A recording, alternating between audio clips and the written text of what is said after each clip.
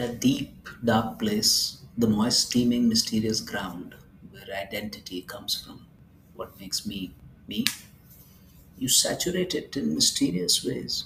This magnificent building I have built has a lot of you, not in the facade, not in the foundation, maybe somewhere in between walls, mixed with the steel that girds, giving it the strength to stand tall. Memories survive, and those reflexes still flex. I still smile often because you smiled when I smiled. I show emotion because you taught me how to be vulnerable. And I'm the most arrogant of men, the most arrogant of men, because you loved me once.